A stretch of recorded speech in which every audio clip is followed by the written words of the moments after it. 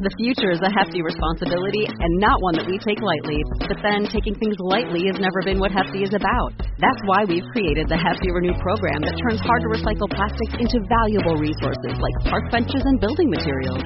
To participate, simply fill up an orange Hefty Renew bag with accepted items, tie it up, and drop it in with your regular recycling. That's it. It's that easy. It's time to rethink recycling with Renew. Particular valued resources may vary by geography. More info available at heftyrenew.com. Welcome to the Disney Wedding Podcast, brought to you by Carrie Hayward's Fairy Tale Weddings Guide, the only guidebook and bridal organizer tailored exclusively to Disney's fairy tale weddings at Walt Disney World. I'm Carrie Hayward, and each week I feature a different aspect of Disney weddings, from the latest news, information, and money-saving tips, to interviews with wedding vendors and real Disney brides and grooms. I also cover honeymoons, anniversaries, and engagements at the Disney parks and resorts. Join me now as the Disney Wedding Podcast celebrates romance at Disney destinations. Today on the Disney Wedding Podcast, I am speaking with Disney bride Sam Macchione about her 2019 wedding ceremony at the Wedding Pavilion and reception at the St. Augustine Ballroom at the Grand Floridian. I thought you guys would be interested to hear about how she planned this event and, of course, how it all turned out. So welcome, Sam. Hi, Carrie. Thanks for having me. Thanks so much for being on the show today. I would love to start at the very beginning and find out how you and your fiancé decided that you wanted to be married at Disney. So we actually got engaged in May of 2018 at California Grill during Happily Ever After. He proposed when I had a mouthful of bread because I was getting very emotional at the fireworks, and actually didn't even say yes because I was in such shock that he proposed.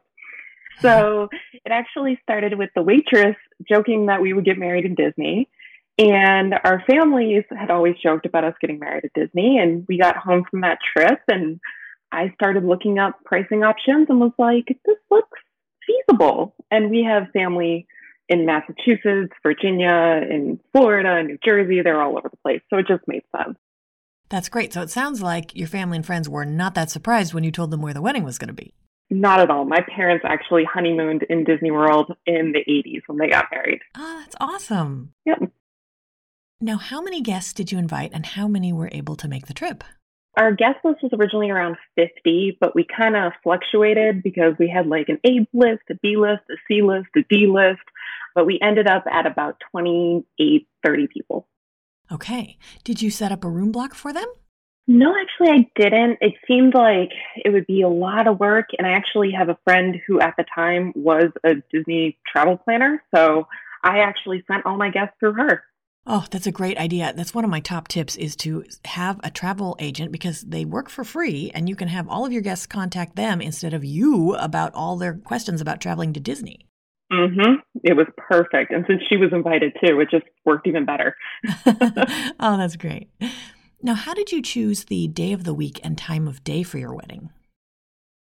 So that's a funny story. We actually originally wanted November 9th, which is a Saturday. And apparently the first 2 Saturdays or so in November are their busiest time. So we got put in the infamous lottery, and we lost the lottery for all of our backup dates. Oh. So our coordinator actually called me on the following Monday and asked if we would be okay with a Monday wedding, which was 11/11, and we could get everything we wanted. And we're like, okay, we'll take it. And then frantically called all of our friends and family and made sure they could go. That's great. And Monday's cheaper too, so win-win. Yep. Now, how did you choose the ceremony and reception venues? So we went for a site visit 3 months, I think, after we got engaged. And we had talked about doing a morning ceremony in Epcot, but realized we're not morning people. And the thought of getting up that early was not ideal. So we obviously always saw the Wedding Pavilion and we're like, let's check it out. And we walked in and we were like, this has to be it. And then to have the reception and cocktail hour at the Grand Floridian was just so convenient because everything was in one place. That's great. Another cool thing about using a ballroom is that you can use outside vendors, and you used several of them. Can you talk a little bit about the vendors you used and how you chose them? Yeah. number one was Courtney, obviously, with Sugar Peach. We had her for our photo and video. And we originally were just going to go with her for video, but then when we kept looking at her work, we just knew we had to have her. I also hired Annie Fry to be my day of coordinator because I actually made a lot of things that needed to get set up that Disney wouldn't set up. And she was my personal Xanax, we called her, because she just made the day go so smoothly. She was there with everything we needed. I also had Catherine Martell come and steam my dress the night before the wedding, and it was beautiful for day of and for the wedding. Had Yanis Torres for makeup, and then we also rented uplights and a light up dance floor through lighted dance floors, and it was awesome. Now, one thing sometimes people ask when they think, oh, it's easier to just use Disney for everything. How was the experience of using so many outside vendors? Honestly, I didn't even notice. Like, the vendors that I had hired have obviously worked with Disney so many times that they knew the ins and outs already. So it was just a matter of telling my planner, I had Vita at the time, told her who I was using. She gave me the forms that had to be filled out for releases, like for the photo and video, and that was really it. They all knew their way around, and it went like as smoothly as could be, really. That's fantastic. Did you add any kind of entertainment at your reception? We did have a DJ. We had JW, who John and I still talk about how great he was, how much fun we had, how we would love to have him DJ other parties. Like, he just kept the night going. Everyone was dancing the whole time. It was great. Oh, that's awesome. Now, do you have any menu items or cake flavors from the reception that you can recommend? Oh my. So we have so many food recommendations. We actually had 3 different cake flavors because we went with sheet cakes and a little cutting cake because we obviously did the projection cake. That was the one thing that I had to have. So we had, for 2 of the cake flavors that we actually liked, were red velvet with cookies and cream filling and cinnamon with peanut butter cup mousse filling. Those were our 2 absolute favorites. We still talk about them. We live by Disney now and are planning on ordering one of them for our anniversary. Like, literally have dreams about those cakes. As for menu items, we loved, they had ham sliders that had like an apple chutney on them, which were so good. And the mac and cheese mashed potato risotto bar, our family has not stopped talking about that. Now, for people who aren't as familiar with the way Disney's projection mapping cake works, can you kind of talk a little bit about that? I think some people don't realize that it isn't a real cake and you have to actually order the cake separately. Yes. So we actually, because my husband is a little extra, he talked with them about getting their file to do a custom projection on the cake if he could. And we went down that road for a little while, but he got way too busy, so that didn't happen. But you basically, it's one line item for the fake cake, and then you have another item for the entertainment portion, which is the actual projections. And we were lucky enough that we had talked to them, told them how much we loved Tangled, because Tangled is an upgrade. And they actually gave us that like scene for free, included in the standard projection. Interesting. So how many different projection loops did you have? We had the standard ones of like the Cinderella carriage, the stained glass, the pixie dust, and then we had Tangled, and I think that was it, and like the happily ever after one too. Wow, that's great. What did your guests think about the cake? So one of our friends actually thought it was a hologram, and we never corrected him until he got to the reception. I was kind of disappointed because he realized it was actually a physical cake. But we had told quite a few people because obviously we were just so excited and they loved it. They thought it was so cool. And we actually DIY'd ourselves. I built a Lego castle and we did the projection of Happily Ever After on that in another corner. We had a lot of different things going on. Oh, interesting. So you rented a projector and then just gave them like a DVD or something? So we bought a projector, which we now use in our home. And my husband got the Happily Ever After YouTube video and mapped it onto the castle. So we had that. Wow, that's cool. Okay, what other cool kind of stuff did you add? So we actually, our theme was light. So everything was white. And then all of the color came from all the different lights we had. So that's why we had different colored uplights, the colored dance floor. I brought in lights to put under the table so that they would glow. The place cards I made so that you put a little colored like electric tea light underneath and it glowed the person's name out of it. I also made different paper lanterns that I found from Designs by Miss Mandy. She's a blogger. And they had different scenes from different movies. So there was like a Star Wars one, there was a Pirates one, Cinderella. So we had about 60 of those lanterns on the table. Wow, that's great. It sounds like you could set up your own business doing these kind of things for weddings. A little bit. I've gotten a little sick of seeing paper like items at this point. But how many I made. That's awesome. Now, did you guys add any other events like a dessert party or a welcome party? Yeah, so we actually did a couple things, not all through Disney officially. So we did a big breakfast 2 days before the wedding at Chef Mickey's with all of my family, because a lot of my family hadn't really met characters before. So we figured that was a great way to see, the originals, and all of us were adults, and it was great to see all of us adults acting like kids, meeting Pluto and Mickey and Minnie. And then my mom set up a spa day for us at Senses at the Grand Floridian, so all of us ladies went there. Then that night we did our rehearsal dinner at California Grill, which was incredible. They did an amazing job. They set up a beautiful table for us with confetti, personalized menus, all this stuff. And then the night before the wedding, we actually did a dessert party as my bachelorette party. Oh, that's cool. Yeah. So we originally had it to be a welcome party for everyone. And then my husband was like, well, let's do bachelorette stuff. So my poor planner went through like 3 different location changes and finally landed on UK Pubside, which I would not have known about if it wasn't for your book, because it was never suggested to me. So I went to her and was like, hey, I heard about UK Pubside. I want this location because I have 12 people. So we got to go there and it was incredible. We did the poutine bar, we did beignet bar, we did champagne, the Pog juice from 1900 Park Fair. It was incredible. Wow, that sounds fantastic. And it has such a great view. Mm-hmm. It was perfect, like absolutely perfect. Now, can you give my listeners a timeline of how the wedding day ran? Yeah, so my husband and I were a bit untraditional in that we did spend the night together. So we originally were going to do like a breakfast at 1900 Park Fair, but decided to do room service together, which was great because like just the two of us, we could relax a bit before all the insanity. My hair and makeup started around like 11 o'clock with my mom, and we had our first look at around 3, and then pics with the family right after that. Our ceremony was at 5. After the ceremony, my husband surprised me with a quake ceremony, which we're both Scottish, technically, from way back in our histories.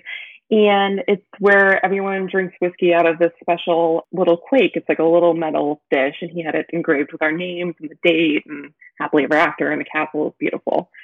So then my husband and I took pictures after that because it was sunset, gorgeous.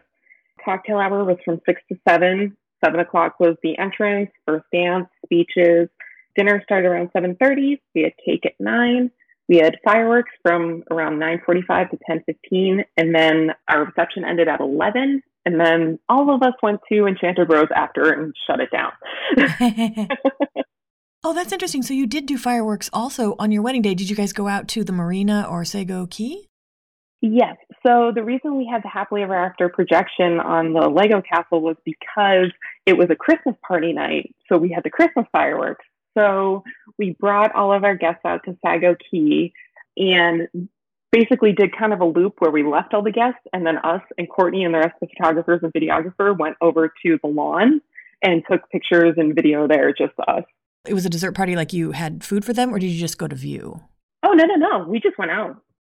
Oh, interesting. Okay. And they didn't give you any guff about that, saying, there might not be enough room for your group or all that stuff? No, because I think it's just because we had such few people. And since we were already right there, I had talked to my planner and I was like, look, can we do this? And she's like, yeah, as long as no one books it for a dessert party or anything, it's yours. You can go out there. So we did. That's fantastic. So you just kind of like took a break from your reception, and then afterwards everybody went back. Yep. That's wonderful. So would you recommend that to other couples who have small enough groups? Absolutely. You save so much money because you don't pay a cent. That's great. Literally, we didn't pay anything for it, so it was wonderful. Okay, so speaking of paying, what were some of the most important aspects of your event where you focused your budget or your attention? So definitely photo and video. I think that's actually where we spent the most money. we knew we wanted someone that we could work with, who we loved their work. So we knew we had to have Courtney and her team. And then we had to do the Magic Kingdom photo shoot in the morning. And then I talked my husband into adding on Epcot because it was a very small upcharge in consideration of everything else. So that was our number one. Number two was food. We both come from families who love food. We both have Italian backgrounds, so you better have a lot of food and it better be good or else you'll never hear the end of it until you die. So those were top two. And then three was definitely music. Like we love to dance. All of our friends love to dance. Families love to dance. So we knew we had to have a good party. Okay. And then what aspects were less important where you saved your money or your effort? So definitely floral. We did not have a single real flower at our wedding. Everything was fake. My bouquet was made out of flowers I picked up at Joann's and Michael's and pieced together myself. John's boutonniere, my brothers and my stepfathers were all fake. The garland on our sweetheart table I made out of foam roses. Like, I was not going to spend my money on flowers. Then this other least important things, we didn't really do any sort of extras like programs or welcome bags. Like for how few people we had, we were like, programs, you're going to look at it for 5 minutes and then it's probably going to get tossed. So we decided not to worry about that. And then the last thing would be like characters and specialty transportation. We knew right away we didn't really want characters. We like to go to like meet and greets in the parks, but we knew we didn't have to have it at our wedding.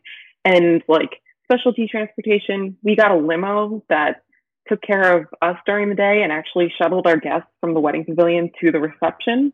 And my uncle didn't realize it was for them and thought that he got very lucky and got to have a ride in the limo all of a sudden. But yeah, so those are like the three things that we were just like, we don't really care about. We're good. Now, what ended up being your favorite memory of the wedding day? So my absolute favorite memory is that John said "I do" way too soon at our wedding. Our friend officiated and she said, "John, do you take Sam to be your wife?" And he immediately said, "I do." And she goes, "Well, hold up." She had not finished saying the rest of the things he had to agree to. So definitely that. That's awesome. Now, did anything go wrong or just not turn out like you expected? So we had actually spent money and got private dance lessons and came up with a whole choreographed first dance and, did a run through before everyone came into the reception and figured it out. And then we got into the reception and immediately forgot everything. So we pieced it together as we could. Was there anything that seemed like a big deal beforehand and then it turned out not to be? I think the one thing I was worried about is the best piece of advice I kind of read while planning a wedding, two pieces, but the first one was no one will know what you decide not to do. So I was very worried because obviously I am in the Dis Brides wedding group.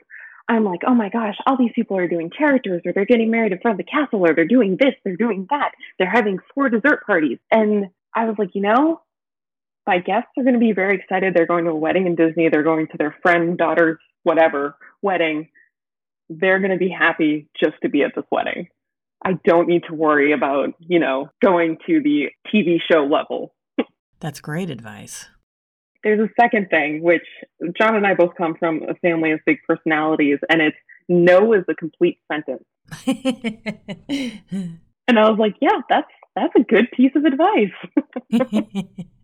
That's great. Is there anything you would have done differently knowing what you know now?